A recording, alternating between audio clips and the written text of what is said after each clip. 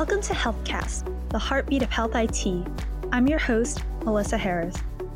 Today, we continue our line of episodes with leadership from historically Black colleges and universities, or HBCUs, with a special guest from Howard University's College of Medicine. Howard's College of Medicine is the oldest of those at HBCUs in the country, and nearly 150 years since its founding, it's pioneering unique ways to interweave medicine and technology to address pressing health issues in underserved and minority communities.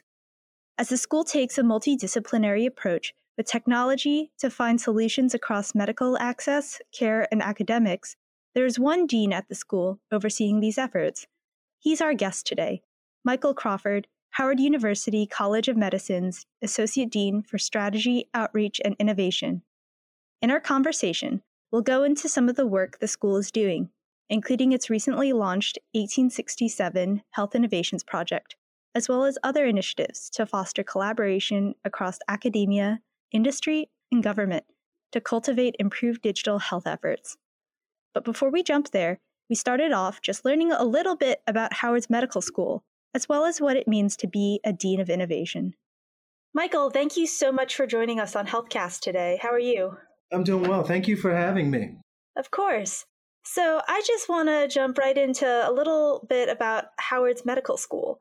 Not all HBCUs have medical schools, so can you start by going into how Howard's College of Medicine is unique from other medical schools in its focus on providing medical care and support for underserved communities? Howard University's College of Medicine is the oldest medical school amongst the HBCUs.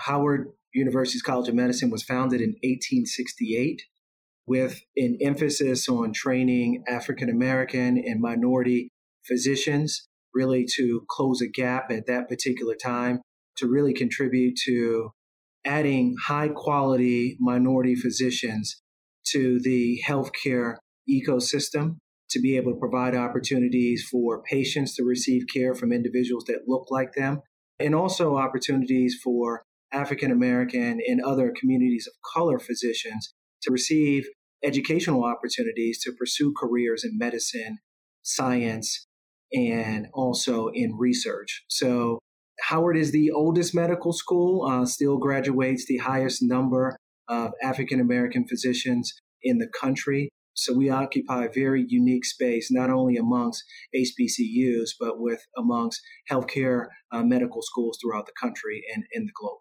And within the College of Medicine, you are the Dean of Innovation.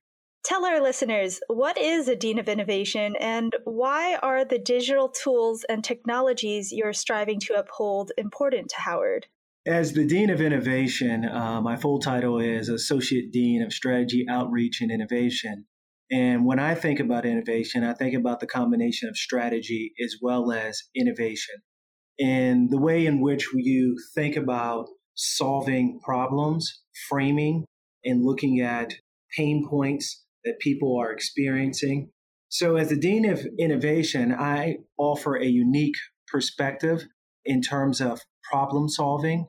So within the College of Medicine, as well as our medical science enterprise, I have the ability to work with a significant number of talented faculty, staff, and students, and have the ability to look at complex healthcare challenges that are not only confronting the College of Medicine from an academic perspective, but also what our ambulatory and inpatient healthcare entities are experiencing.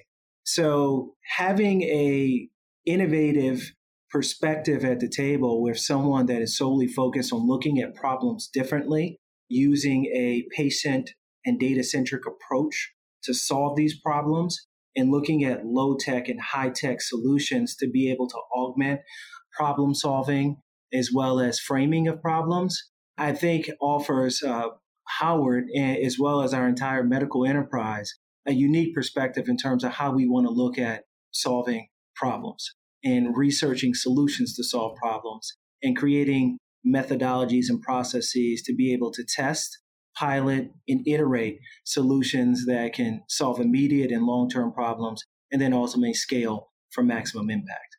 Speaking of some of those projects that you're testing and piloting, Can you tell our listeners about some of the top priorities and projects that you have in your position?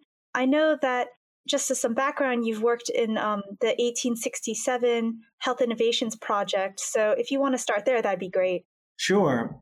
This past April, Howard, as well as myself and the Dean of the College of Medicine, established 1867 Health Innovations Project, which is a major priority for the College of Medicine as well as the medical science enterprise, because it gives us an organized way to be able to partner with entrepreneurs, researchers, corporate partners, and innovators that are interested in tackling complex challenges confronting medically underserved communities. So our program allows us to identify different solutions and technologies, specifically in the areas of artificial intelligence and machine learning, virtual mixed and augmented reality, sensors that passively and actively monitor, wearables, mobile apps, and data analytics platforms that we can pair with academic and health models to be able to address endemic healthcare challenges confronting medically underserved individuals, families, and communities, such as diabetes, cancer, hypertension, neurodegenerative disorders, behavioral and mental health challenges, and other chronic diseases that have a disproportionate impact on medically underserved communities. So 1867 allows us to really partner and to identify these solutions to really tackle these challenges for folks that are often overlooked and underrepresented in these innovation discussions. We have a specific focus on looking at solutions, models, and programs that can increase patient experience, affordability, healthcare outcomes, and access to care, all of which are challenges for our specific patient population. And we also have a number of students that originate from some of these communities. So our students offer a unique perspective in terms of how we look at leveraging these technologies to be able to address some of these systemic problems that medically underserved communities experience throughout the country, especially in urban and rural environments. That's really fantastic and quite unique for a school to be taking on. So, if other HBCUs are planning to adopt Kickstarter projects like the 1867 Health Innovations Project, how can they do that and, apply it to advance their research and work? As you and I are well aware of, especially during this pandemic, the need for digital solutions has increased substantially. We know that because of the pandemic, schools have moved into a remote posture, meaning that students now need a tablet, a laptop, a desktop, as well as broadband access to be able to engage in their learning, their curriculum, as well as the classroom environment. Similarly, in healthcare, the pandemic has amplified the need for digital solutions. The pandemic moved patients from an inpatient and in-person posture to a outpatient and remote posture simply because patients couldn't access their provider due to COVID-19 and the number of restrictions that were put in place. So the need for programs structured around identifying and testing and validating solutions to be able to help different types of populations, particularly those populations of color and medically underserved, I think are critically important from a research perspective because there's not a lot of research with technology and medically underserved communities that is readily available for individuals to be able to use that information to inform decision-making, programmatic elements within the academic setting, as well as programmatic elements within the outpatient and inpatient setting. So I think that all schools, whether it's your innovation is focused on digital technology, if it's focused on policy, models, different types of models to improve healthcare access as well as outcomes, or even to introduce your students, faculty, and staff to new innovations and solutions from an academic perspective, specifically in the areas of artificial intelligence, machine learning, in simulation, and curriculum reform, innovation. I think that these types of innovative programs can be a catalyst and be a way that you have a cheerleader and a champion to be able to evangelize these types of causes within your organization.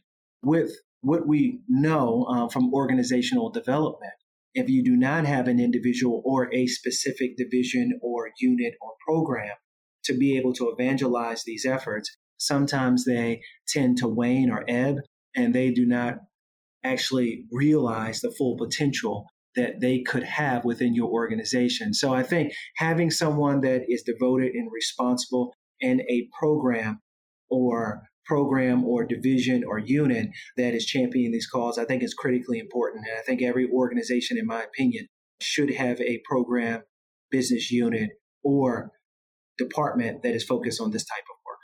I couldn't agree more, and as Dean of Innovation, you were discussing how we're increasingly moving toward this digital environment for not just academics, but for healthcare as well. So what role do you see these emerging technologies playing in uplifting health outcomes for minority and underserved populations, and also in increasing accessibility to healthcare? One area where we really have been focused on is this access question. This has really manifested itself during the COVID-19 pandemic when we started to introduce telehealth solutions to our patient population.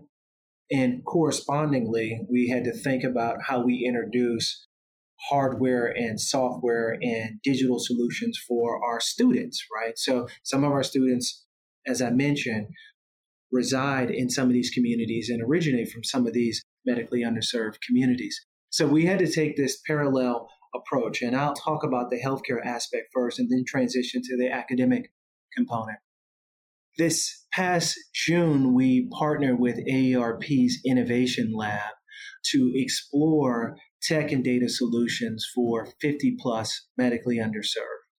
And through that relationship, AARP opened up their repository of entrepreneurs that they have kind of curated, interviewed, tested through their process and other partners to determine if they were a good fit with their innovation priorities. So talking about fintech as well as healthcare, we, through this relationship, were able to tap in to that portfolio of healthcare companies that they've identified. And most of those companies are startup companies. They're pre-Series A or Series A companies that have a proof of concept, may have some customers, but have not really scaled to the level that merits a Series B or a large investment from either venture capital, private equity, or corporate partner. So through that relationship, we interviewed a series of their portfolio companies and identified two companies that aligned with our innovations priorities. One, we wanted to tackle diabetes because diabetes is a large chronic condition that impacts the U.S. substantially, but also disproportionately impacts medically underserved communities. Closely aligned to the diabetes challenge is medication adherence. So we identified a couple technology companies that align with our ambition to tackle the diabetes epidemic, as well as tackle this component of medication adherence. So we established two clinical pilot projects. One was with a robot that has facial recognition, natural language processing, dispenses medication, while the other technology is an online platform that crowdsources individuals with chronic diseases and allows them to benefit from peer support. Our goal through these pilot projects was to determine whether or not these technologies could improve hemoglobin A1C levels, help folks better manage their medication, or improve medication adherence. Also evaluate the UX experience and then look at quality of life factors. So over the course of these pilot projects, the one with the robot, we noticed a significant increase in people's ability to manage their medication, a decrease in individuals' hemoglobin A1C levels, and an ability to improve their quality of life metrics over a 90-day period. which is quite remarkable because the population that we identified in this pilot project was digital naive. So this was the first introduction in experience with these types of innovative technologies. And through that exposure, they were able to use this technology to help them better manage their diabetic condition. The other pilot project, which is this online platform, we're still in the middle of that pilot. It is already demonstrated that individuals are improving their overall management of diabetes just by being around individuals that share their condition. They are receiving information to help them better manage their medication adherence, to better manage their diabetes. And within the next several weeks, we'll have that data to be able to share in its entirety.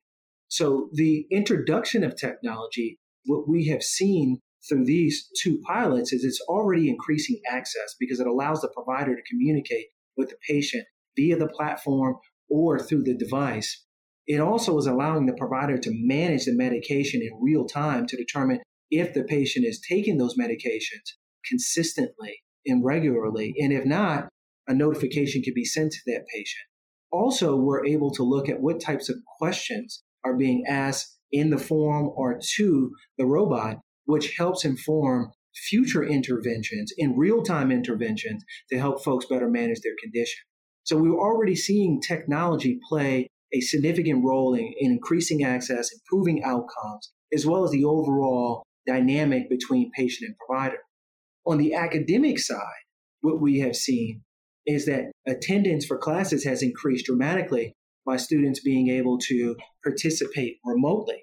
And engagement has increased within the classroom environment because now folks are being able to log on to class from the comfort of their own home and be able to engage in a robust dialogue with their colleagues as well as our faculty members. So there are some benefits of technology that post-pandemic on the academic side that we will continue to explore and embrace while we look for other opportunities to enhance the student and faculty experience by leveraging technology. That is super fascinating, just hearing about the projects or pilots rather, that you've been working on in tackling diabetes. And of course, the component with the technology increasing access to academics as well is an important angle. But, focusing on the College of Medicine too, what does the relationship between the students and faculty and the innovation startups you're launching look like? Are they involved, and how so? So the diabetes pilot that I just mentioned, the PI on that project is a faculty member and the head of our diabetes treatment center and is an endocrinologist by training. We have also partnered with the School of Pharmacy. So there is a co-PI that is a School of Pharmacy faculty member that has enlisted students to work on the project. So we are leveraging the medical complex and really trying to champion this interdisciplinary approach to delivering care, because we believe that in the future, healthcare will be delivered through this interdisciplinary approach. So we are mirroring that thought process through our clinical pilots and introducing students and giving them opportunities to work with our faculty members on these clinical pilots to, one, expose them to the technology, two, have them conceptualize a new approach to being able to treat patients within this new world of healthcare. And then three, exposing them to the academic rigor of research and what does research look like from developing an IRB application and submitting an IRB application, then monitor, tracking, and reporting based on your IRB submission. So through these pilots, we're looking at ways where we can not only integrate our medical students into the work that we're doing from a digital health and innovation perspective, but we're also looking at opportunities where we can foster this interdisciplinary approach by leveraging our College of Pharmacy, our College of Nursing and Allied Health, our College of Dentistry, and bringing all of the schools together to really usher in a new way of thinking about how we treat individuals, families, and communities, especially from a population health perspective. Partnerships, of course, as you were just talking about, are so important, especially to getting to that interdisciplinary element. And just to pivot a little, federal funding and grants have been an important part of the conversation that we've had across these HBCU spotlight episodes we've been doing. So, just to rope in the government into this approach to partnering in these pilots and projects, what is the role of federal support and funding at your institution? And why do you think it's important for the government to equitably allocate resources to HBCUs as a whole? We're very appreciative of all the support we receive from the federal as well as the local government to support our academic mission. I think when you think about additional resources and grants that can be afforded to HBCUs, I instantly gravitate towards the research and innovation component. We have a strong working relationship with the NIH, and we have faculty members that work with HHS, the CDC, and other branches of the federal government from a research perspective. I think what we have seen most recently is a lot of the grant and funding opportunities have had an HBCU component embedded in them, which makes it a lot easier for HBCUs to compete for those levels of funding. So we're very appreciative of the acknowledgement in the role that the federal government believes HBCUs can play in addressing issues like health equity, health disparities, as well as social determinants of health that has really been amplified during the COVID-19 pandemic. So we believe and continue to believe HBCUs play a prominent role in terms of research, innovation, and development. And the government is really recognizing that in some of their most recent funding and grant requests for proposals. But we believe that this can continue and expand in other domains. And I think that we will see more of that in the clinical research domain, since we at Howard participated in the Novavax phase 3 clinical trial, where we were one of many sites throughout the country where we were giving participants an opportunity, predominantly African Americans and communities of color, an opportunity to participate in a phase 3 clinical trial. And other HBCUs participated in that Novavax phase 3 clinical trial as well. So I think that will continue to amplify opportunities for research and funding dollars to allow each HBCU to continue to advance their research and academic mission. Yeah, speaking of growth areas that federal agencies can go into to further support HBCUs, we've seen how NIH has recently committed more to, making sure that small businesses who want to compete for contracts support HBCUs or involve them. But there's certainly more that agencies can do to support HBCUs. So what more could federal agencies be doing to support schools like yours, especially in the context of making biomedical research and health outcomes more equitable for minority researchers and people in general? Well, I think, allocating more money to more equitable research and looking at problems that have historically confronted communities of color and medically underserved communities. And we've seen a little bit of that, but I think that the dollar amounts could be larger. The length of the grants and funding could be longer to create more sustainable opportunities for extensive research within these areas. I also think that there could be more of a train-the-trainer model where we are actually participating in something very similar, where the NIH has partnered with us to increase the amount of minority researchers within the NIH realm, looking at their specific criteria and looking at opportunities where we can increase the number of researchers in that area. I think that can be amplified. I think that we are just beginning to scratch the surface in terms of what the dollar amounts look like, but I think that those dollar amounts could be larger.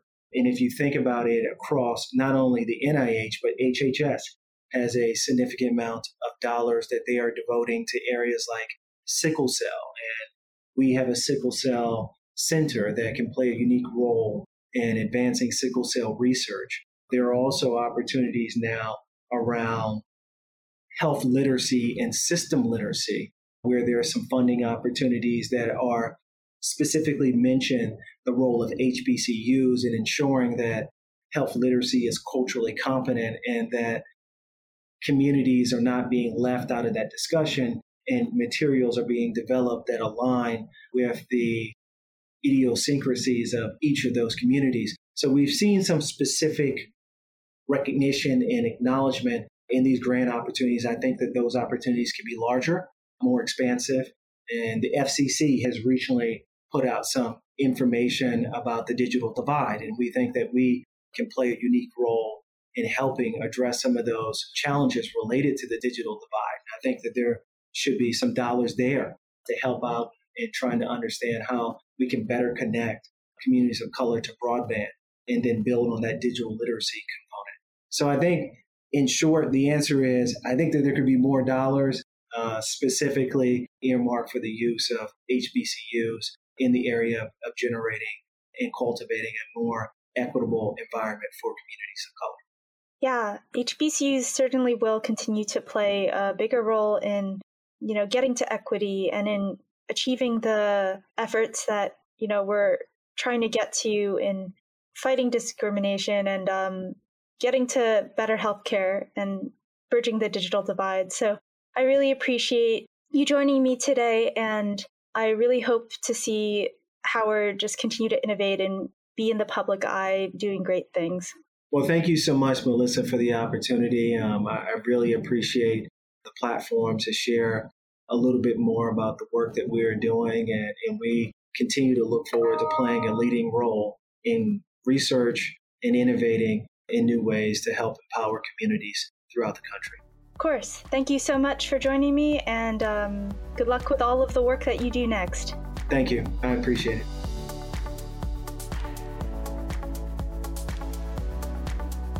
HealthCast is a production of Government CIO Media and Research.